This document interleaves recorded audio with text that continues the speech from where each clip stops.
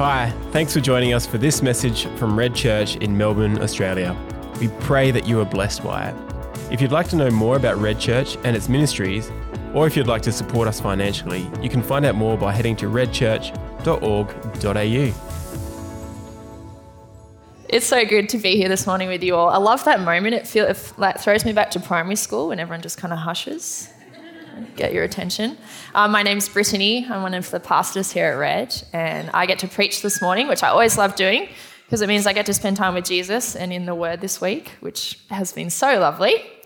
And then get to share what I feel like Holy Spirit wanted me to, speak to. And He's here and He's going to lead us as I speak and as you listen. And so I'm looking forward for the revelations that He brings.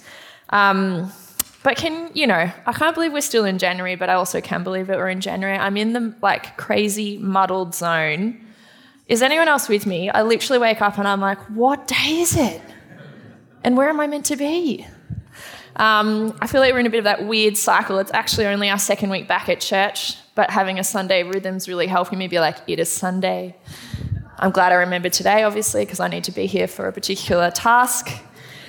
But the chaos of January has begun already, and I have a particular type of personality who enjoys not doing things that other people do. I don't know if there's others in the room. I'm sure you're out there. One of those is not falling or coming at January with my New Year's resolutions. I was like, I'm not going to do that. That's not my personality. Others can do that. But inevitably, I still find myself in that space of, what will my year look like, though? And having conversations with other people, you kind of begin to go, I'm not going to be doing that, though. Or should I be doing that? I was chatting to a friend about this. We were having a discussion. It doesn't matter who you are, how intent you are in avoiding that, or if you're the other person on the other end of the scale that you're like, I'm about to do my New Year's resolutions and I'm ready.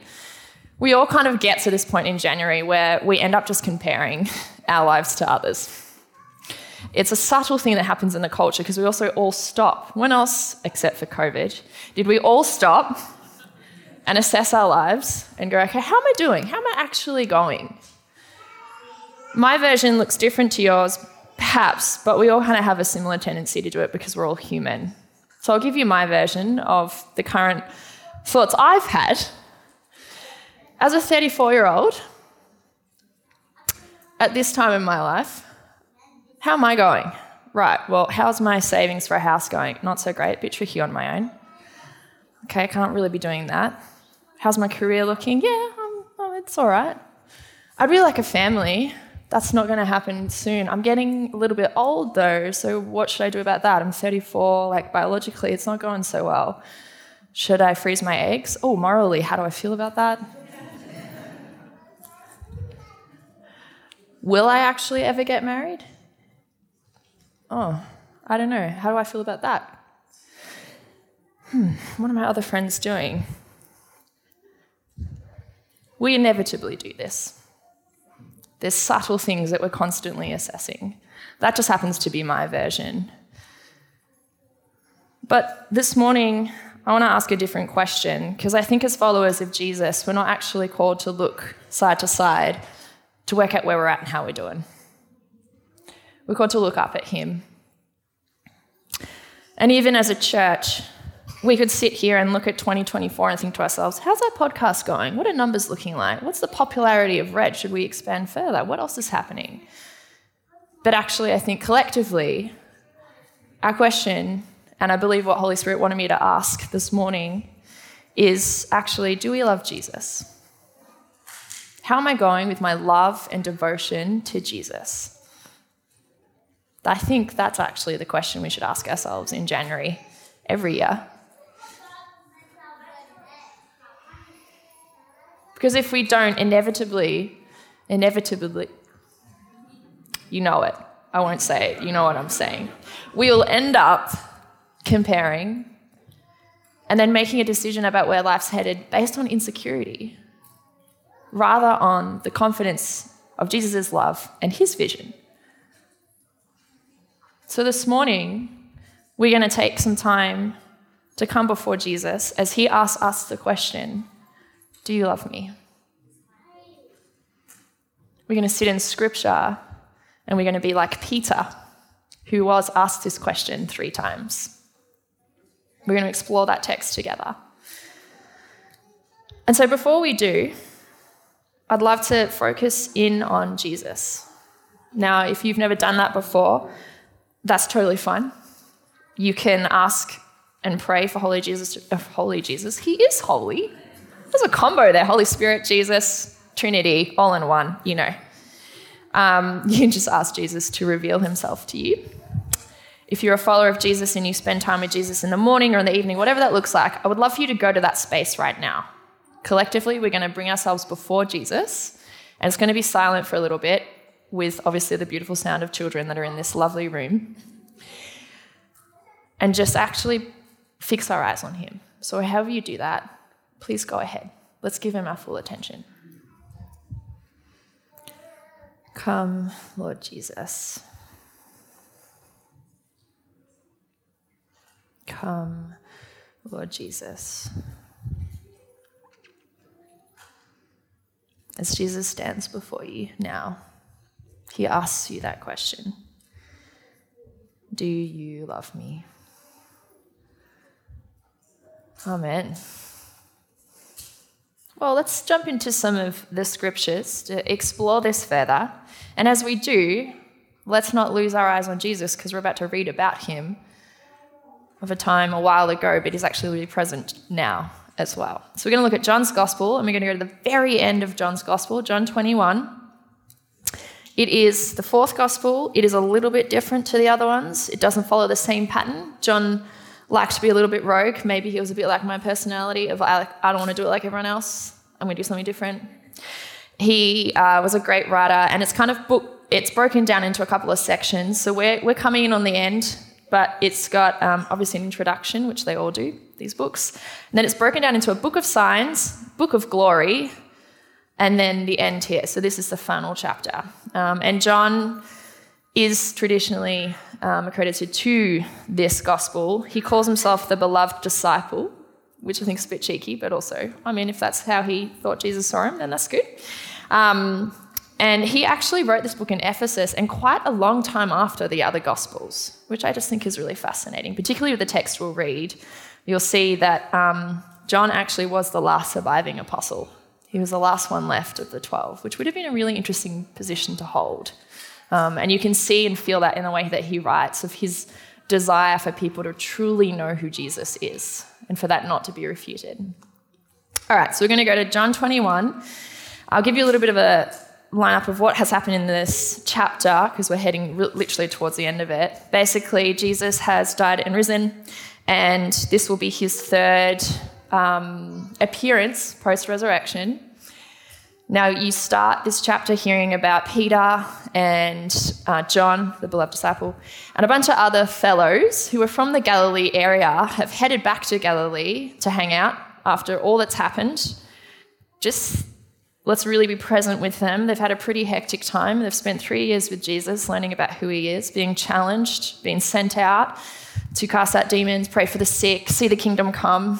They've then seen their Saviour and Lord be crucified, be raised from the dead, and now he's appearing to them. So emotionally, possibly a little bit all over the place, understandably. They're in Galilee, and they're going to go do something that feels familiar, which is fishing. So they've been out fishing at night, in the boat, caught nothing. Does this sound familiar? And then all of a sudden it's morning, and there's someone on the shore calling out to them. They don't realise it's Jesus, but he's just checking in to be like, hey, you got any fish? They answer no in response. He's like, try the other side. You wonder as they're doing it if they're like, hold on a minute, someone else said this once. Anyway, so they obediently do it, start pulling a whole load of fish in, and then all of a sudden John turns to Peter and is like, it's the Lord. Peter jumps out of the boat, runs through the water to greet him. The others slowly come back in. Jesus basically is like, guys, let's have breakfast.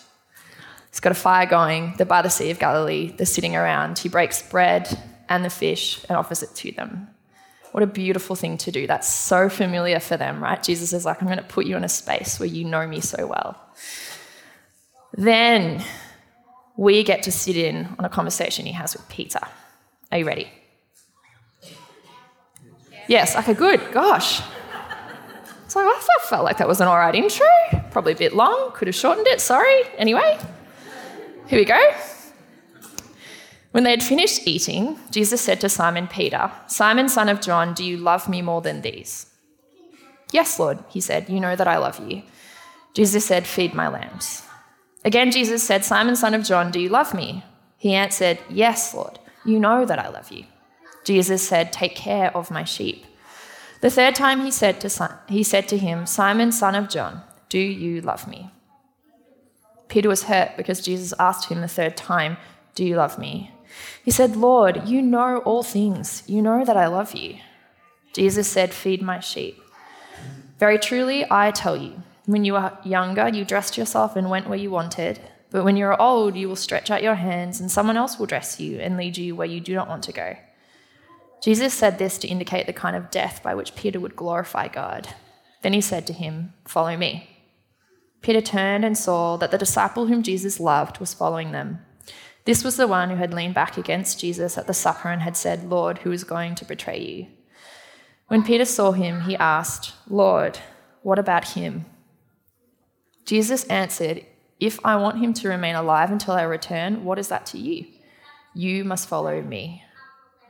Because of this, the rumor spread among the believers that this disciple would not die. But Jesus did not say that he would not die. He only said, "If I want him to remain alive until I return, what is that to you?" Even Peter succumbs to comparison. I don't know if it's January, but it's happening.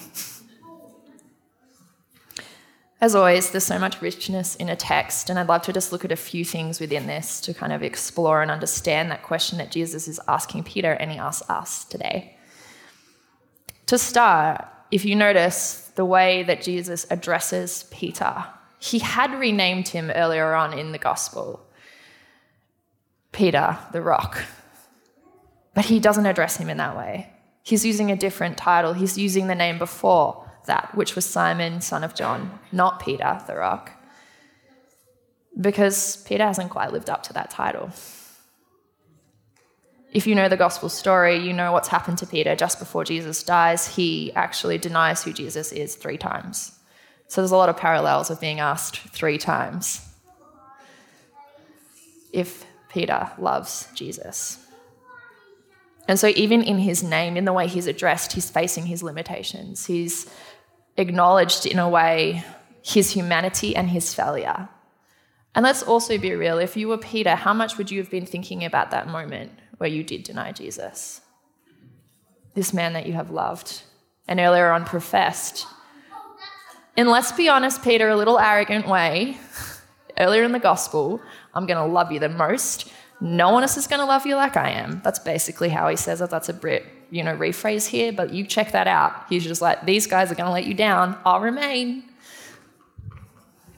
From that place to denying Jesus 3 times, I'm sure the memories of those denials would have been super present for Peter.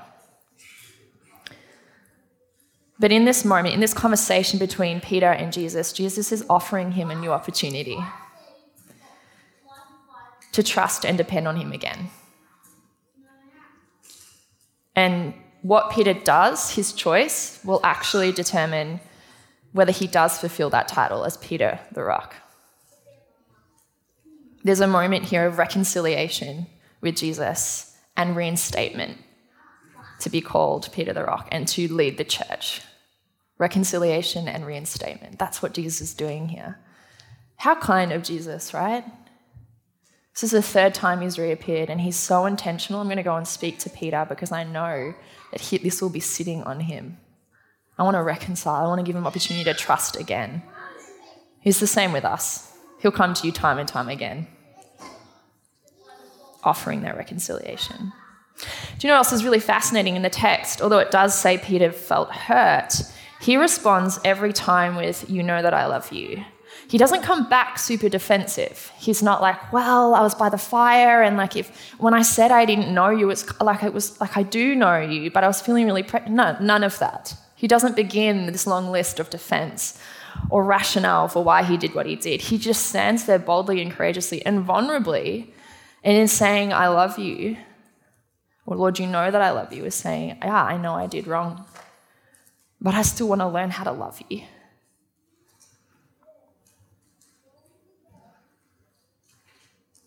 I want to learn how to love you, Jesus, even though I failed when I said I wouldn't.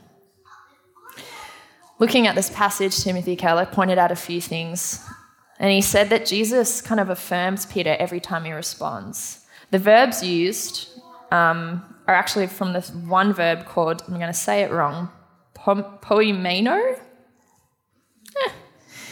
which is actually a word for pastor, shepherd, and leader. So he's saying this over him again and again. He's saying, I love you, Lord. And he's saying, you're my shepherd. I love you, Lord. You're a pastor. I love you, Lord. You're a leader, Peter.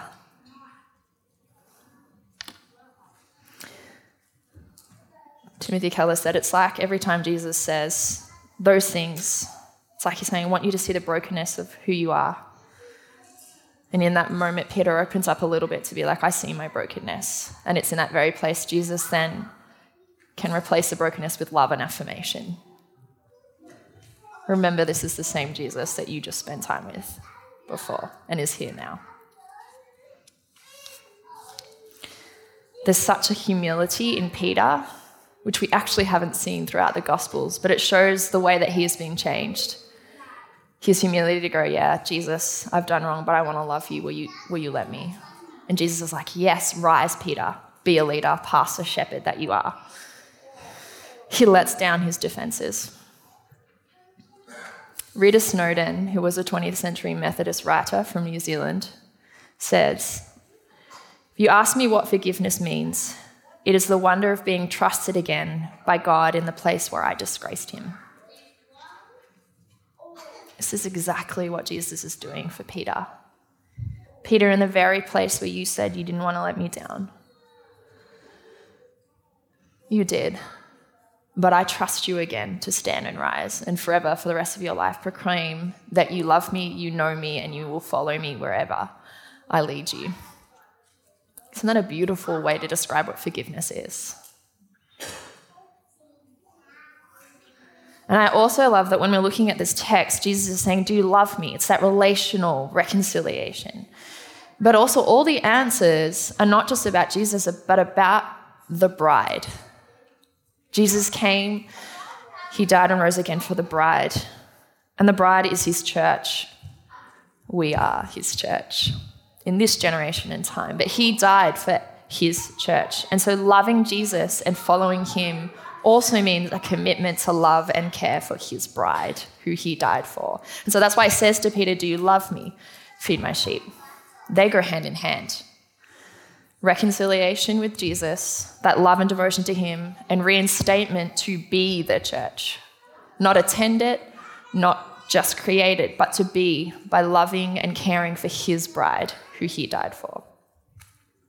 And this is what we see when he gets to the end of that dialogue with Peter. In verse 18 to 19, he says to Peter, very truly I tell you, when you were younger, you dressed yourself and went where you wanted, but when you are old, you will stretch out your hands and someone else will dress you and lead you where you do not want to go. Jesus said this to indicate the kind of death by which Peter would glorify God. Then he said, follow me. It's like Jesus is saying, Peter, this vulnerability that you're showing me right now, this is a lifelong posture.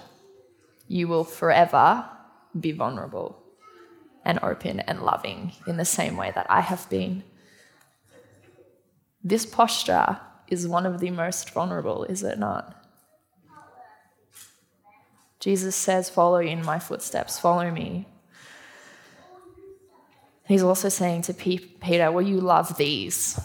Remember who's Peter sitting with. It's the disciples, but it's also Jesus saying to Peter, people are going to come to you. The church, that's what happens. People arrive in all forms and shapes and sizes, broken, fearful, excited. And Jesus is saying, love them. Love them even when they don't love you. Love them even when they persecute you. Peter, will you love them? Will you love my bride? Do you know what really is incredible? Is Peter did, in fact, die by being crucified. But at the time, when he was told that was how he was going to die, he was fine with it, except he said, "Can you please crucify me upside down, because I am not worthy to be crucified in the same way as my Lord." That reconciliation and redemption, that played out in his life. And what a beautiful reflection at the end, to stand and to die in the very posture he was called to live, but still honouring Jesus and loving him in that way. Peter is asked to love Jesus and love the bride, just as we are. But even in that moment, Peter turns. He's just had this beautiful encounter with Jesus. But what does he do? He takes his eyes off Jesus and he's like, "Oh, I wonder about John, the beloved disciple. What's going to happen to John, Jesus? What is this going to look like?" Verse 21 to 22. Peter turned and saw John. When Peter saw him, he said to Jesus, "Lord, what about this man?" Jesus said to him, "If it is my will that he remains until I come, what is that to you? You follow me." And I say fair enough for Peter, right? What he's just been told is quite confronting.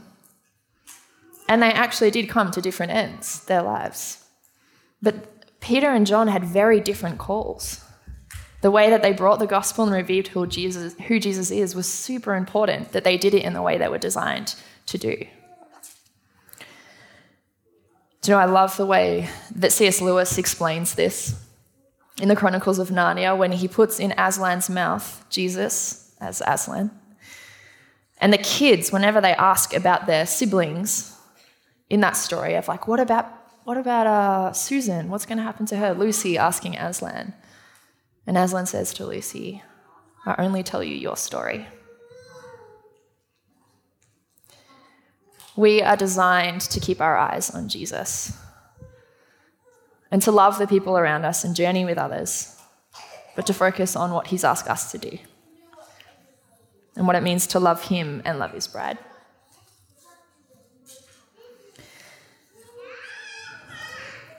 But we are just like Peter, and we tend to look around and compare, as I said, as we started this sermon with. And in James 4, James kind of speaks to this. He speaks to our humanity, and he talks about the fact that a lot of what we kind of wrestle with, or the comparison, actually comes from the inside. There's something that's unsettled in us. If you look at James 4, again, my paraphrasing, please check it out in the Original, whatever version that is for you. But Timothy Keller writes this in response to that and in light of all of this. He says, "I propose the Bible says here, all of us, here, as in James 4, all of us without God's help live lives of illusion. We spend almost all of our lives trying to prove to other people and to ourselves we're something other than what we really are. We cannot admit our flaws. We cannot admit our weakness. We can't admit our brokenness to one another or to ourselves. Therefore, because we can't be transparent to ourselves, we can't be transparent to others. Unless we are reconciled to the reality of who we are, who we really are, unless we see ourselves for who we really are, we can't be reconciled to others. Jesus can change that, and the case study is Peter." This is the same for our lives today. Jesus is offering that reconciliation and reinstatement.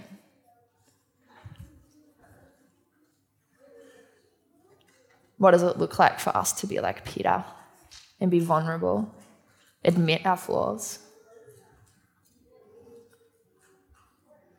And what does it look like to do that with others, as we're called to be, disciples and followers together of Jesus? We're not called to be competitors with our brothers and sisters, but actually companions, just as Peter and John were. Looking to others, we have many with us, and we all have different gifts and different convictions. And actually, that's quite good. That's what makes the bride so beautiful, in some sense. We're all just as loved and cared for by Jesus. We don't need to worry about that, even if you're John and you call yourself the beloved disciple. And these companions we have, they're meant to inspire us and challenge us. But they were meant to remain companions, not competitors. Because we are called to look at Jesus, as it says in Hebrews 12:2, looking to Jesus, the founder and perfecter of our faith. So as we started, as you spent that time looking at Jesus, so our life is actually meant to be lived. So I come back to that question again as we look at him. As Jesus stands before you and asks that question, do you love me? Knowing he asked it of Peter, knowing that it means a commitment to love his bride. Jesus is asking you this morning, do you love him? What does it look like for us this year to increase our love of Jesus? Maybe you followed him for a long time, but I believe the invitation, as I shared this year, is not to plan our way through, but actually to increase our love so that by the end of 2024, you can answer that question and you can say, yeah, I can see the ways that Jesus has taught me to love him in a whole new level, in a whole new way, or towards other people, or towards myself, or within the church. But sometimes our pain, our unprocessed grief has the potential to affect our faithfulness to that word, to that choice, in our ability to love Jesus more. Just as it was with Peter, he comes through and he's like, I want to reconcile. We need to look at this pain because I want to replace that and expand that in your heart so that you can love me more and therefore love others. It's the same for us. Reconciliation before reinstatement. It says in Hebrews 12:1, therefore, since we are surrounded by so great a cloud of witnesses, let us also lay aside every weight and sin which clings so closely, and let us run with endurance the race that is set before us, looking to Jesus, the founder and perfecter of our faith. Friends, sometimes I think we've narrowed the gospel so much that it's lost its power.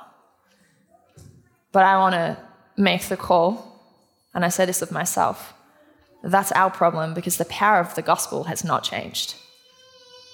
It has lasted up until this point and has changed lives. Have we narrowed the gospel too much if it's lost the transformative power in our lives? And what does it look like to allow that to be expanded?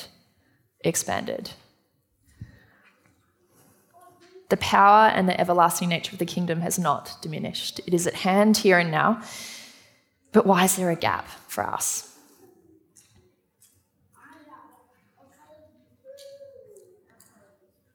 As we enter into 2024, I suppose the invitation in that question Jesus has of, do you love me? It comes with the other question of, where are the parts in me that I'm actually not loving Jesus well, or his bride? And the best person to ask to bring that revelation is Holy Spirit, who searches all things, God and us. And to allow him to show us areas where he wants to expand our heart to love Jesus even more. Where he wants to bring that moment of reconciliation. And maybe you know what these spaces are.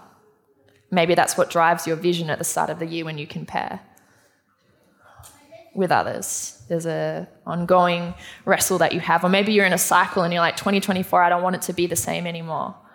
But you've tried multiple things to break that. What would it look like to partner with Holy Spirit, who is actually the creator of the everlasting? If you think about it, the things that we do have a time frame. You set a new goal at the gym, you can only do it for a certain amount of time before sometimes you lose steam, and that's just a moment in time. But when you set, or you come to Holy Spirit and say, change me, move me, shape me, he's the creator of the universe. Therefore, whatever he does in you is going to have an everlasting effect, which is actually what your heart wants, right? Consider the power of sitting in Holy Spirit and letting him show you areas where he wants to bring reconciliation. Have the courage to step in as Peter did and realize that the transformation that takes place is everlasting. He raised Jesus from the dead. There's nothing he can't restore in you, redeem, renew, bring back to life. What if 2024, this year, as a church and as a people, we were marked by the change that Holy Spirit brings? And you can look back on 2024 and be like, that's when Holy Spirit broke that over my life. That's when Holy Spirit healed that part of who I was that I'd carried since childhood. I no longer walk with that. That's the year I learned to love Jesus from the depths of my soul. that it came easy, that I just wanted to spend time with him and tell others about him. Do you want a faith like that? Yeah, okay. Just checking. Just checking. So I just want to look at a couple of things, just a few more, because sometimes it's helpful to be really real with ourselves. Of actually what is in the way? What are the fences of the narrow path that we've set in our hearts? How do we break out of them? Well, sometimes we need to acknowledge what those are. We've talked about soul care a lot over 2023, and there's a reason for that. I'm about to share a table of some content from that book as well as another, as an opportunity to look at some of the core lies that we believe as humans and where we get our value from sometimes. Just as a little framework to have a look at. This could be a little bit confronting, but we're at church, and that's actually a part of being at church, to be confronted with our humanity. You're welcome. All right, shall we throw it up, Chris? So the three core lies that we often wrestle with as humans are performance, people-pleasing, and control. Woo! Now, you're probably not going to sit in one category. There's a couple you kind of might float in and out of. If you are someone who sits in the performance category, your issue, it's about your value, where you find your value. The lies that you may have heard as a child or the things that were spoken over you is that your value is dependent on your performance. How well you do at school, how well you do at work, how well you do in comparison to your siblings. But also if you were someone who was abandoned or neglected, you were trying to perform to receive value and love. I was reading a book around some of this, around attachments, which is also what some of this content comes from, and it was really beautiful because it talked about the fact that spiritual disciplines they have such a richness to them, and they increase our devotion to Jesus, our revelation of who Jesus is, but they also have the power to break these lies. And they can sit in opposition to the tendencies that we have when we believe these lies. And so as I was reading that book, it says if you are someone who struggles with performance and finding value in that space, one of the best spiritual disciplines for you is silence and solitude, which, let me tell you, is going to be tough. Because it always is. Silence and solitude is one of the quickest ways to allow your insecurities to rise. It's one of the quickest ways to have your defenses come up.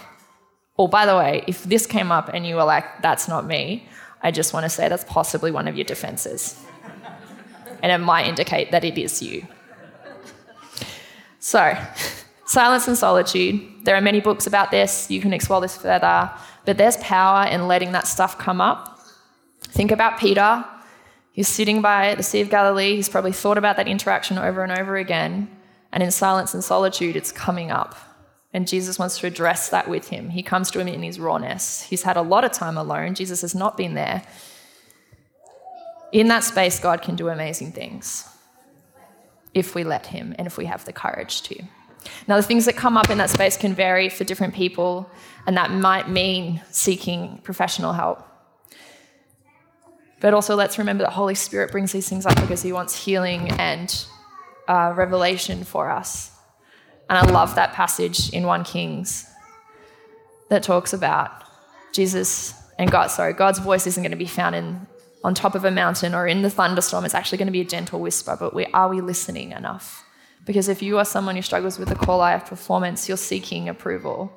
And Jesus actually does want to say over you, I love you. But will you be silent enough to hear it? And remember, when Jesus says it, in partnership with Holy Spirit, as you hear it, that has an impact. That's not going to float through and disappear. That's going to mark you. And the more you meditate on that, that is what becomes reality.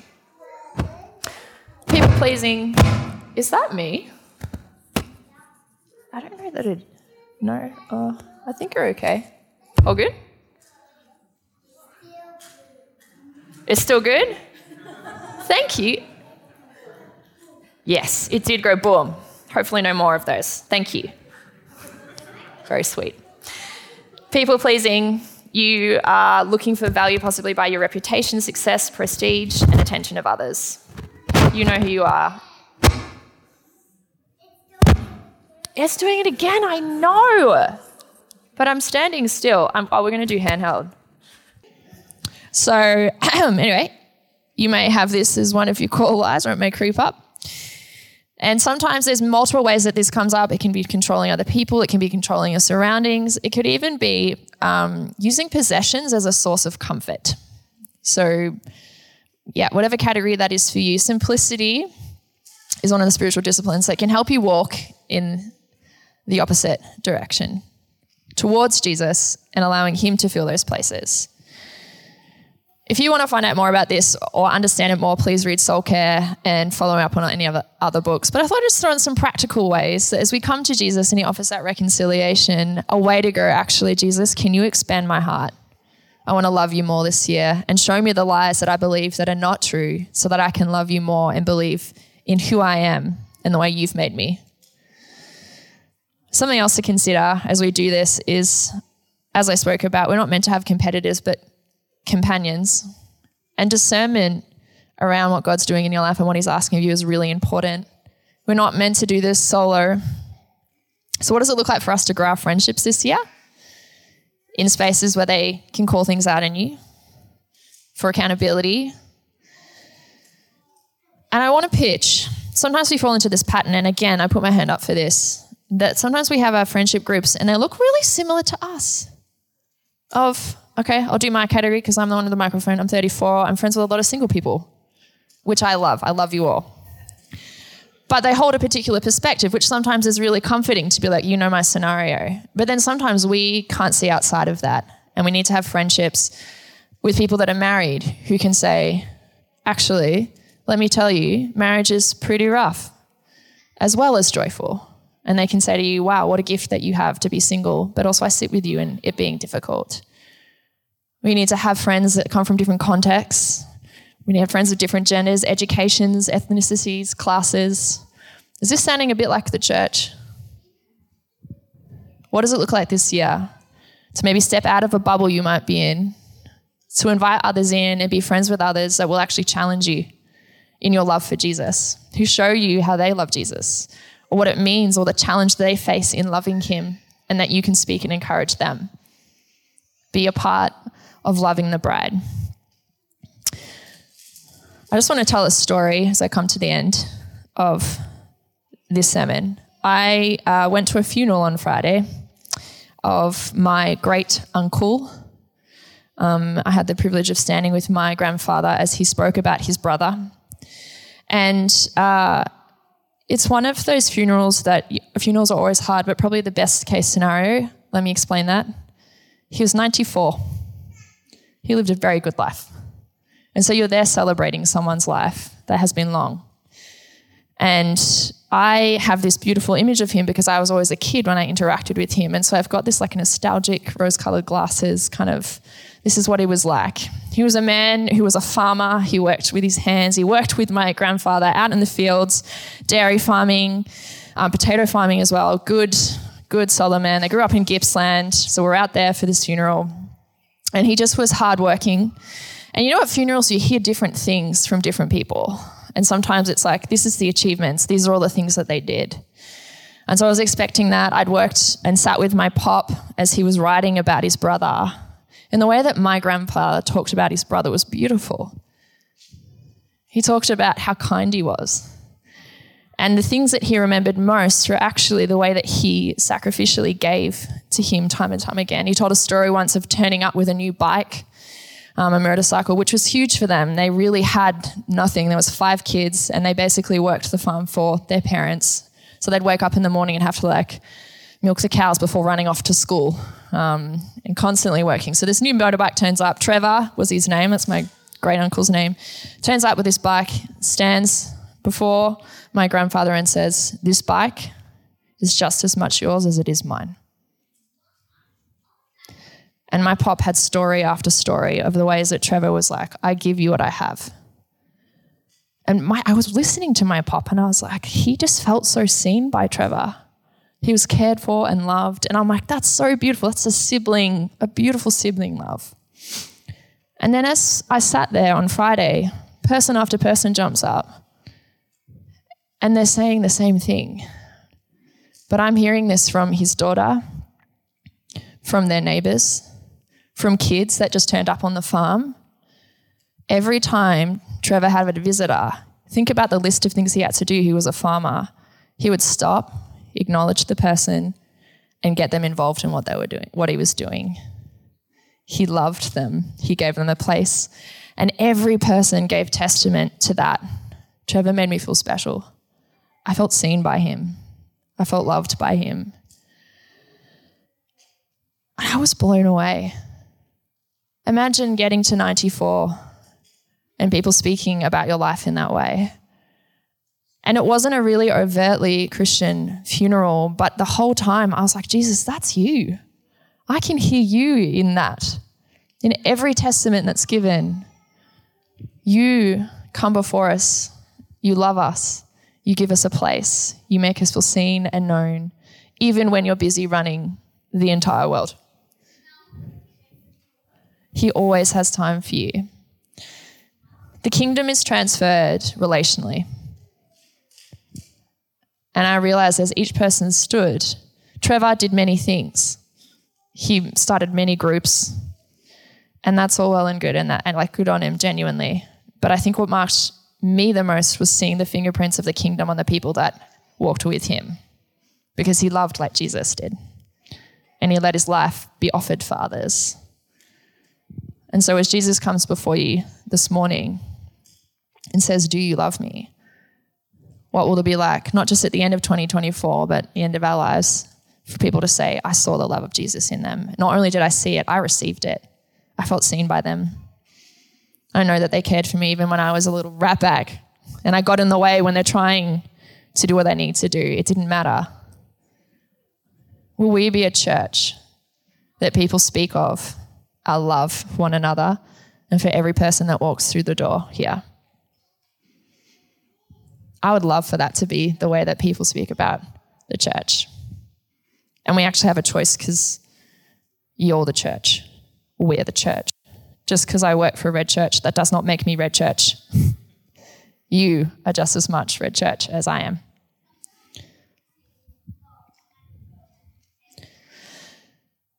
What does it look like for us to join this great cloud of witnesses and obediently follow Jesus, just as Trevor did in his own way? You were never going to meet Trevor. There'll be a lot of people who won't know about him. But the power of his life is being transferred into other lives now that are walking around currently loving others. May we do the same. So as I come to the end, I ask that question again. Well, Jesus asked it. Do you love him? And will you continue to love him and love his bride this year? Because he is desperate to walk closely with you, to show more of his heart for you, to show more of his kingdom to you, and to actually give you a beautiful vision for 2024 that isn't based on the people around you, but is a reflection of his heart and the way he made you. Why don't you stand? We're going to respond to this as we step into that reconciliation and reinstatement. As you stand with your companions, not your competitors. As we come to Jesus in communion.